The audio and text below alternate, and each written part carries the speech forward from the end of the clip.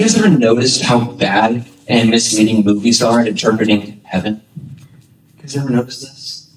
Right. It always is kind of the same imagery, right? You got the white clouds. Someone's usually off in the distance playing a harp of some sort. And then sometimes there's the pearly gates, right? And those are kind of everything that we know, or at least the movies portray about heaven. But the truth is, you guys, that the Bible actually gives us several glimpses into what heaven is actually going to be like. And it gives us these very detailed visions through different prophets throughout the Bible, looking into heaven. Or we'll see, these small glimpses from the prophets, just seeing like a part of God himself in the heavenly realms. Now, all the way back in Genesis 28, we're told that Jacob saw angels ascending and descending with God standing above. So just picture all this. In Exodus, we see Moses asking God to show him his glory on the mountain. And God gives him a glimpse of his back. And then in Isaiah 6:1, we're told that Isaiah saw the Lord seated on his heavenly throne with the hem of his garment filling the temple. So all throughout Scripture, both New and Old Testament, we're given all of these details of what heaven will actually be like. But the greatest glimpse, you guys, that we're given is found in the last book of the Bible, in Revelation. And it's from the writer John, who was one of Jesus' disciples. And so I'm going to go ahead and ask you guys, if you have your Bibles, go ahead and turn to the last book of the Bible. And we're going to be looking at Revelation 4 and 5. But before, guys, as you turn there, before we get into our text, I want to just remind us of a couple things. And that's that for the last several weeks, we've been unpacking some of the fundamental questions around who Jesus is, the identity of Christ. And we've been answering some fundamental questions around his identity. And up until this point, all of the questions that we've been asking have really been focused on who Jesus says that he is, which is truly God, all-powerful, and the only way of life. But tonight's final question, guys, is a little bit more tricky because it actually presents us with a paradox. And paradoxes are something that we do not like. We don't like the mystery. It makes us uncomfortable. We're like, just show me the path, God, so I can just follow it this way. And if I get off, just nudge me back, right? But Scripture is not that black and white, guys. We're about to see why. And honestly, I think it's one of the most incredible things about God's character and who he is this mystery surrounding God. Now, because how often do we try really hard to put God in a box? How often do we try to put God into a box, right? As if he's just something that we can just add on to our lives, right? Like everything else, he's just an addition. And we'll do things, at least I do, where I'll do things like I'll try to compartmentalize God, right? God, how are you going to fit into my story? How are you going to fit into my schedule? But what I want us to stop and recognize tonight, guys, is that God is not some puzzle for us to figure out, but he's a person that we can actually get to know, okay? So we're going to be looking at two titles given to Jesus. And honestly, they seem polar opposite to one another. Now, the question that I want us to consider tonight is this, and it is whether Jesus is the Lion of Judah or the Lamb of God. Now, if he's both of these things, what does that actually mean to us? Why does that matter for our lives? What are we to do with that information? So, guys, if you have your Bibles, turn to Revelation 4:1, and we're going to do something that we don't normally do, and we're going to read a big chunk of Scripture. This is something at Ecclesia we do on Sundays. Jazz has some Bibles in the back if you need one, guys. And we read through in the ESV, so that's right. Wave it by Jazz.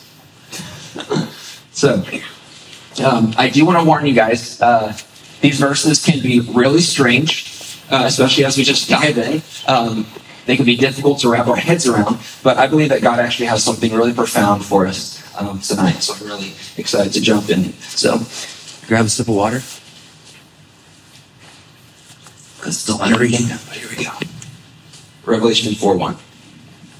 And it says this. It says, after this I looked. Now this is John writing. He says, after this I looked, and behold, a door standing open in heaven. And the first voice which I had heard speaking to me like a trumpet said, come up here, and I will show you what must take place after this. At once I was in the Spirit, and behold, a throne stood in heaven with one seated on the throne. And he who sat there had the appearance of jasper and carnelian, and around the throne was a rainbow that had the appearance of an emerald. Around the throne were 24 thrones, and seated on the thrones were 24 elders, clothed in white garments, with golden crowns on their heads. From the throne came flashes of lightning and rumblings and peals of thunder. And before the throne were burning 7 torches of fire, which are the 7 spirits of God. And before the throne there was, as it were, a sea of glass like crystal. And around the throne, on each side of the throne, are 4 living creatures, full of eyes in front and behind. The first living creature like a lion, the second living creature like an ox, and then the third living creature with the face of man, and last, the fourth living creature like an eagle in flight. And the fourth living creatures, each of them with 4 living creatures, each of them with 4 wings, or 6 wings, are full of eyes all around and within. And day and night, they never cease to say, holy, holy, holy is the Lord God Almighty, who was and is to come. And whenever the living creatures give glory and honor and thanks to him who is seated on the throne, who lives forever and ever, the 24 elders fall down before him who is seated on the throne and worship him who lives forever and ever. They cast their stones before the throne, saying, worthy are you, our Lord and God, to receive glory and honor and power. For you created all things, and by your will they existed and were created. So what the heck is happening? Right? So John, you guys, who's writing this text, now a little bit of context, he's been exiled to the island of Patmos, where he receives this vision from the Lord, right? This glimpse into the throne room of heaven. And he sees a door standing open in heaven. And then he hears this voice telling him to come up here, right? Where he says, with 24 elders and 4 living creatures praising the Lord God Almighty. Now these 4 creatures are singing and declaring God to be holy, holy, holy, over and over and over again, day and night. The elders fall down and worship. And then they cast their crowns before this throne. And they start singing of God's worthiness. They say, worthy are you, Lord, in God, to receive glory and honor and power. For you created all things, and by your will they existed and were created. Now, what we see, guys, in this next chapter, in chapter 5, is the really important detail that I do not want us to miss. And so, this is the scroll in the Lamb. I'm just going to jump in and go ahead and read it real quick for us. It says, then I saw in the right hand of him who sat on the throne a scroll with writing on both sides and sealed with 7 seals. And I saw a mighty angel proclaiming in a loud voice, who is worthy to break the seals and open the scroll? But no one in heaven or on earth under the earth could open this scroll or even look inside of it. I wept and wept because no one was found who was worthy to open the scroll or to even look inside. Then one of the elders said to me, do not weep. Don't miss this, please. See, the Lion of the tribe of Judah, the Root of David, has triumphed. He is able to open the scroll and its 7 seals. Then I saw a lamb looking as if it had been slain, standing at the center of the throne, encircled by 4 living creatures and the elders. The Lamb had 7 horns and 7 eyes, which are the 7 spirits of God sent out onto all the earth. He went and he took the scroll from the right hand of him who sat on the throne. And when he had taken it, the 4 living creatures and the 24 elders fell down before the Lamb. Each one had a harp, and they were holding golden bowls full of incense, which are the prayers of God's people. And they sang a new song. And this is key. And they sang, "You are worthy to take the scroll and to open its seals, because you were slain. And with your blood you purchased for God persons from every tribe and language and people and nation. You have made them to be a kingdom and priests to serve our God, and they will reign on earth." Almost done. "Then I looked and heard the voice of many angels, numbering thousands upon thousands, and 10,000 times 10,000. They encircled the throne and the living creatures and the elders. In a loud voice they were saying, 'Worthy is the Lamb who was slain to receive power and wealth and wisdom and strength and honor and glory and praise.' Then I heard every creature in heaven and on earth and under the earth and on the sea, and all that is in them, saying, 'To him who sits on the throne and to the Lamb be praise and honor and glory and power forever and ever.' The four living creatures said, 'Amen.' And the elders fell down and they worshipped." When was the last time you guys read that much scripture in one sitting? It's been a minute, right? Now, this vision, you guys, is not only one of the greatest glimpses that we actually have into these heavenly realms, but it gives us one of the most profound details about Jesus' identity and who he really is. Look at verse 6 again. It said, "Between the throne and the four living creatures and among the elders, I saw a lamb standing, as though it had been slain, with 7 horns and with 7 eyes." What is he talking about?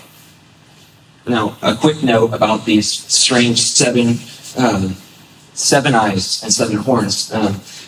If you've never read, first off, any of Revelation, this book is full of these kinds of details about the end times and what it will be like when Jesus returns. But this detail about just the 7 horns and the 7 eyes is simply pointing to the strength and the power that this lamb had. Because typically, right, we don't normally think of the lambs as having any sort of strength, right? They're these weak creatures. And then what we see next is this lamb takes the scroll from the hand of God himself.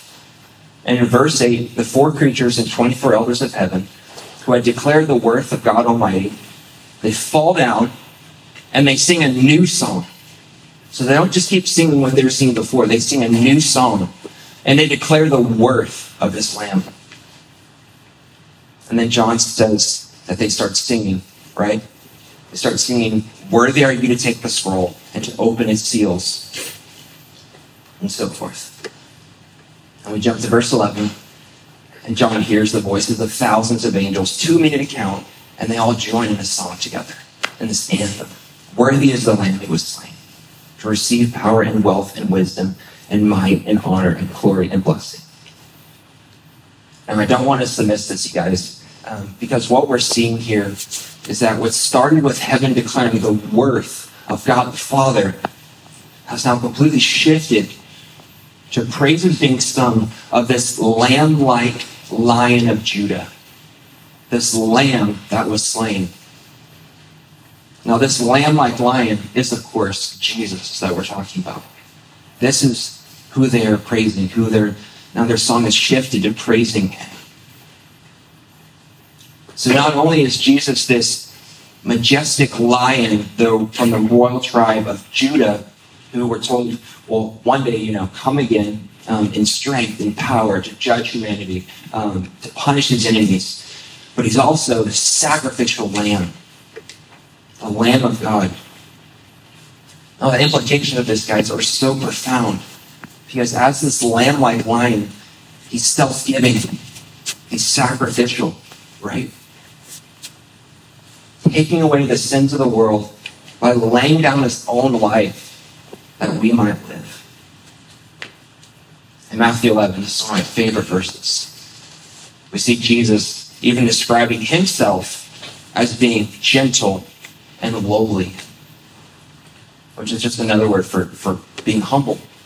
He's this gentle and lowly, lamb-like king. And that verse reads, "Come to me, all who labor and are heavy laden, and I will give you rest. Take my yoke upon you and learn from me, for I am gentle and lowly in heart, and you will find a rest for your souls. For my yoke is easy and my burden is light. So unlike the kings that we read about or talked about, in the previous weeks, this King Jesus is anything but unapproachable, right? This lamb-like king, he's kind. We're told that he's gentle. And he gladly welcomes us into his loving presence. He welcomes us in as his own sheep. And he's not like most kings, right? This is not who we're reading about. He doesn't build these ornate, insane kingdoms, to keep everyone else out.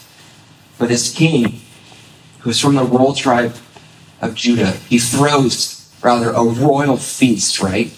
And he invites all of us to come to the table, to enjoy a meal with the king, the Lamb of God, the Lion of Judah. Now, I don't know about you guys, but every time I read this, I'm like, God, why the heck did you choose a lamb? Of all the creatures that you could have associated yourself with, why a lamb? Why would the creator, right, of the stinking universe associate himself with such a lowly creature? Now, during Jesus' day, and even before he even came on the scene, the Jewish people at the time ascribed to what was called the temple system, as some of you guys may know this. And in the temple system, the priests would bring an unblemished lamb and offer it as a sacrifice to God for people's sins. It was the same for the Israelites in the Old Testament with the tabernacle, where the only way that people could receive forgiveness was by way of this kind of sacrifice. Now, this form of worship all fell under what we would call this first covenant or this old covenant, right? Where God demanded certain means and ways to worship him. Where there were all of these rules and ways of preparing these places of worship in order to actually please God and enter into his actual presence. But then Jesus comes onto the scene, right? Everything changes. And instead of the continued need of this animal sacrifice, Jesus himself says, I will be that lamb. I will be that sacrifice once and for all. And through this sacrifice, we're given a new covenant, right? Hebrews 9:15 tells us, therefore he, talking about Jesus, is the mediator of a new covenant, so that those who are called may receive the promised eternal inheritance, since a death has occurred that redeems them from the transgressions committed under the first covenant. And again in Hebrews 10:14 it says, for by a single offering he has perfected for all time those who are being sanctified. In other words, by Jesus sacrificing himself once and for all, you guys, as the perfect lamb, spotless and blameless. And by going to the cross and dying, he secured eternal redemption for his people, once and for all. So from this point on, you guys, no other sacrifice to be made to add to or to take away from the finished work of the cross. Jesus, as the Lamb of God, he rescued us from the penalty of our own sins by taking the full weight of sin and death by dying on the cross. Right? That's good news.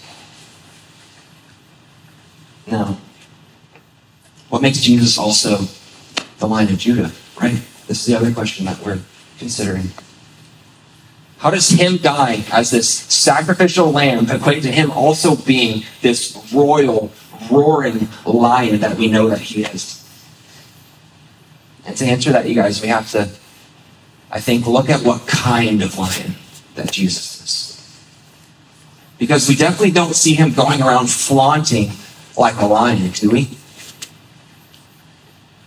You guys, Jesus was able to conquer as a lion because he was willing to act the part of a lamb. Okay? He was able to conquer as a lion because he was willing to play the part of a lamb. And I want us to consider this for a second, that when we read about Jesus' time on earth, one day, Jesus is driving out thieves in the temple like a lion. I love that this is what Brady and I talked about today. Jesus, when he's on the scene, he drives out the temple. And then one day, he actually gives himself over to be slaughtered like a lamb. John Piper says it this way. He says, Jesus, the lion, gets the victory through the tactics of the lamb. So Jesus, both fully God and fully man, defeated death and reigns in victory as the Lion of Judah, because he was willing to sacrifice himself as the Lamb of God. Now this glimpse, you guys, into the heavenly throne room that John gives us here in Revelation 4 and 5 is so important because it reveals both the power, right, and the gentleness of this Jesus. Now, what the heck does all of this mean for us, right? And as we seek to become more like him, as we strive for Christ-likeness, which I think most of us here are trying to do, I believe that God is calling us to embody these same character traits. So what would it look like for us to live sacrificially like the Lamb? What would it look like to live a life devoted to serving one another? You know, my wife and I were really challenged by this a few years ago in our previous community group. We were walking through the study together from this older couple, and they mentioned that cliche question, right, that we all ask of old people: how do you do it? You know, how did you make it this many years or this far? But what they said, you guys, was actually really profound, and I think it applies to way more than just romantic relationships. And they said this. They said the secret to any successful relationship is learning to out-serve and out-sacrifice one another. Okay? The secret to any successful relationship is learning to out-serve and out-sacrifice one another. And isn't this exactly what Jesus himself is calling us to? John 15:13 says, greater love has no one than this, to lay down one's life for one's friends. 1 John 4:19, we love because he first loved us. But then some of you might say, well, Zach, if I'm pouring out, right, and no one else is pouring back into my life, no one else is actually reciprocating that love that I'm pouring out, and we all know what this feels like, right? What am I supposed to do then? Right? If we sacrifice our time, our energy for someone else, we expect them to reciprocate most of the time, don't we? But you guys, if that really is the case, where we feel like we've given all that we can give to someone else, and now we're depleted because we've just emptied ourselves, then guys, I think that we are relying on the wrong wells to draw from, right? We're relying on the wrong wells to actually nourish us. We are getting our affirmations. We're being filled up from all of the wrong things. Because honestly, guys, why are we surprised when humans act like humans, right? We hurt one another. We mess up. We forget to say thank you. We forget to return the favor. But God is calling us to something so much greater. We have to learn to let God be our only source of nourishment.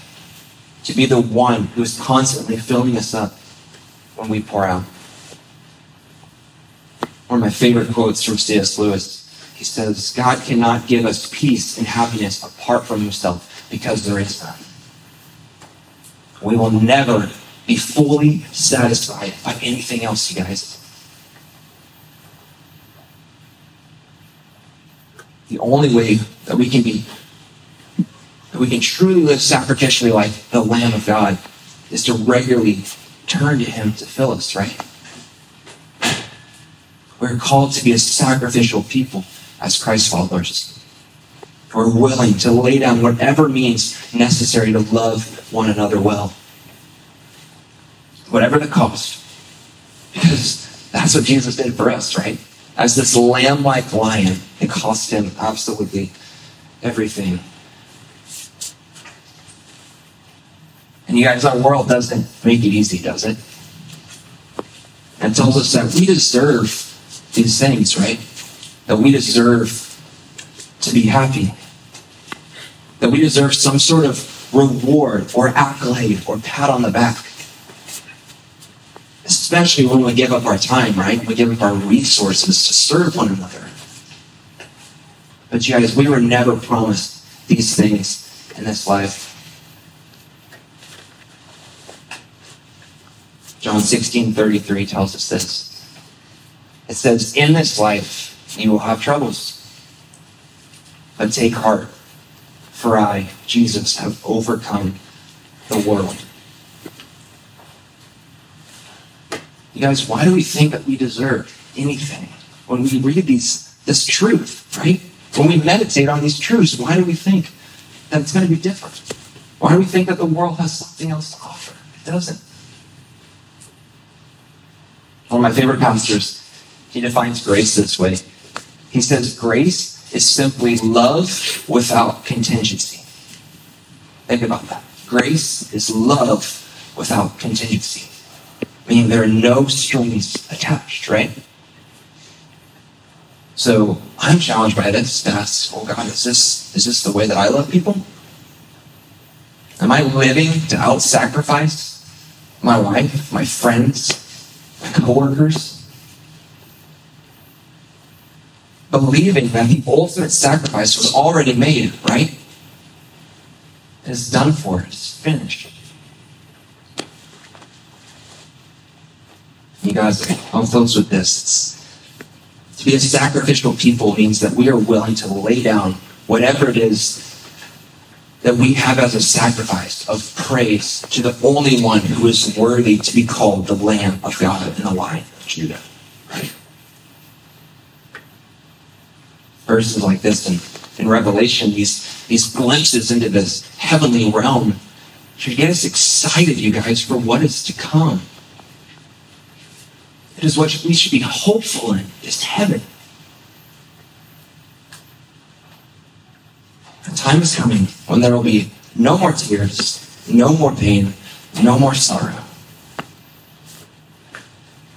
But even more than this, you guys, at the center of all of it, of this just incredibly detailed, elaborate, beautiful story, there will be Jesus. And honestly, when we're face to face with him, when his face comes into our focus, just imagine this. When his face comes in our focus, there is nothing else that we'll be able to do than just like these elders did, which is to fall at his feet and worship him.